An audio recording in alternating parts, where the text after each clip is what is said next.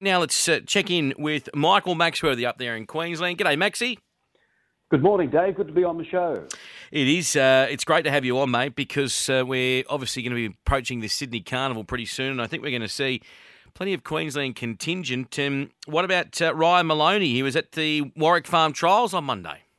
Yeah, Ryan was suspended last Wednesday, so a week ago at Doomben, so he's got a little bit of time on his hands, and he's obviously wanted to keep busy and put his name out there because, as you mentioned, Queensland are going to have quite a contingent, mainly through Tony Gollan, through the Autumn Carnival in Sydney. And I think Ryan was at Randwick riding a couple of horses for Annabelle Measham. He carried the Aquis colours in 3 trials there on Monday. He's always had a bit of an association with Aquis. So I think it was just more, I'm here. I'm going to be riding a little bit in Sydney because Gollan's going to have a few runners, including Skirt the Law, who's well up in the markets for the Golden Slipper.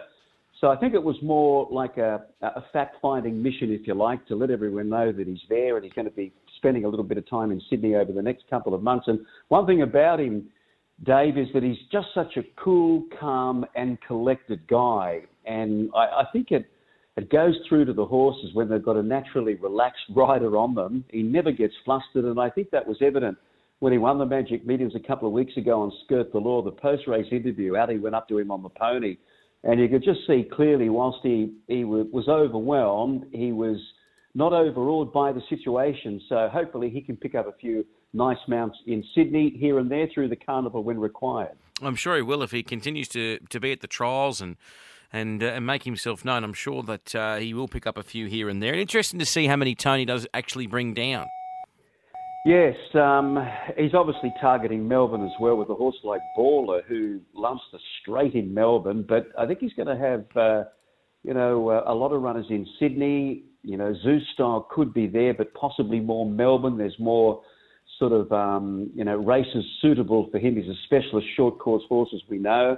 I think Isotope is going to target Sydney. She might have a run there. She's going to concentrate on the Brisbane Winter Carnival once more before being likely, retired to start after maybe a run in the Stradbroke again or the Tattersalls Tiara. So, and Ryan's had a bit of an association with Matuno as well. So he's a horse on the comeback trail. They just need to get another group race alongside of his name because he's got a lovely pedigree being an entire by I Am Invincible.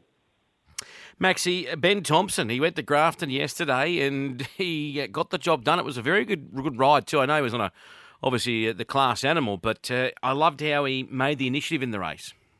Yeah, in my feelings as it was for Kieran Maher and David Eustace. I don't know how this all came about. He is a workaholic, Ben Thompson. He's always at the track, riding for a lot of different stables. And the beauty of him is he can ride pretty light.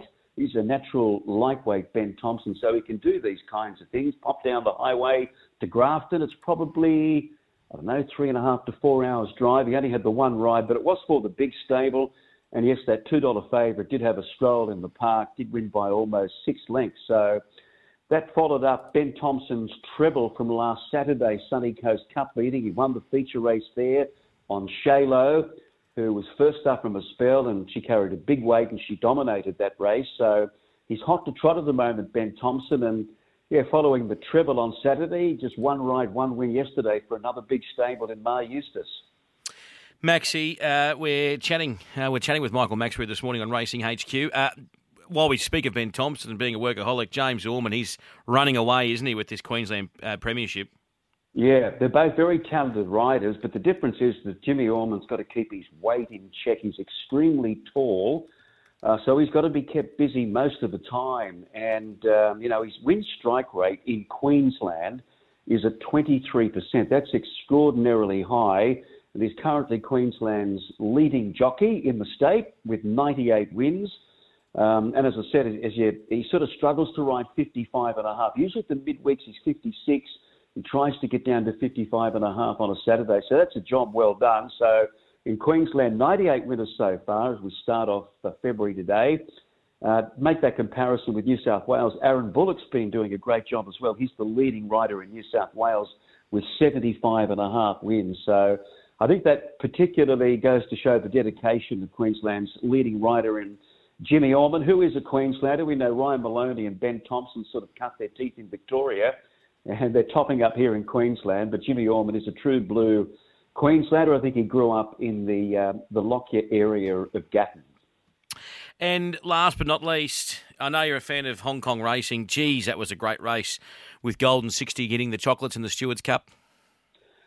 It was, and it was special for Queensland as well, because not often you see horses of this ilk come along, and this guy, Golden 60, was actually bred only about 100 k's from Brisbane in the beautiful scenic rim at a place called Running Creek.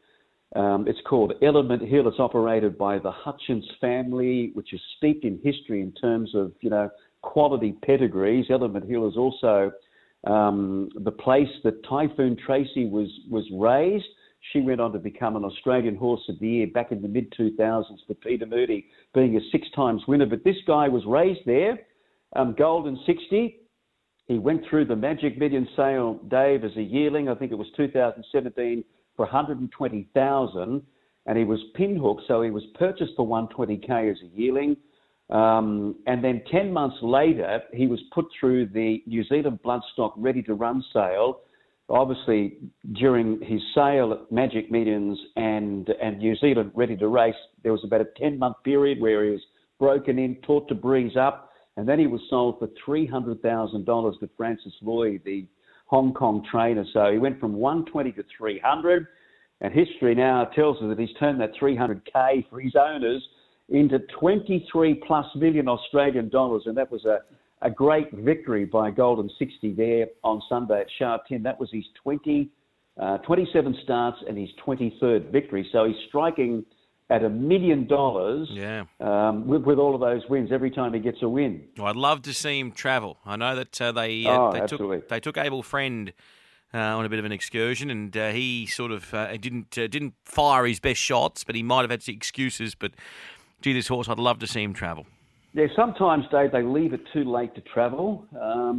And this fellow's a 7-year-old. He's been well looked after, though, in Hong Kong. He sort of has the same races every year on the radar, so they're able to give him a good break when the season comes to an end. So he's been looked after. Although he's 7, he's only had the 27 starts for 23 wins. But the time is right now to send him abroad. And I know that they've actually entered him for the Dubai Duty Free on World Cup night in March. 1,800 metres, absolutely perfect for him. And the Yasuda Kinnan coming up at Japan in early June over the mile is a perfect race for him as well. I just want to see him travel, Dave. Maxie, great to talk with you. We're going to chat with you over the carnival because we're going to see plenty of Queensland horses come this way, and you're our man to keep us updated. Okay, thank you, Dave.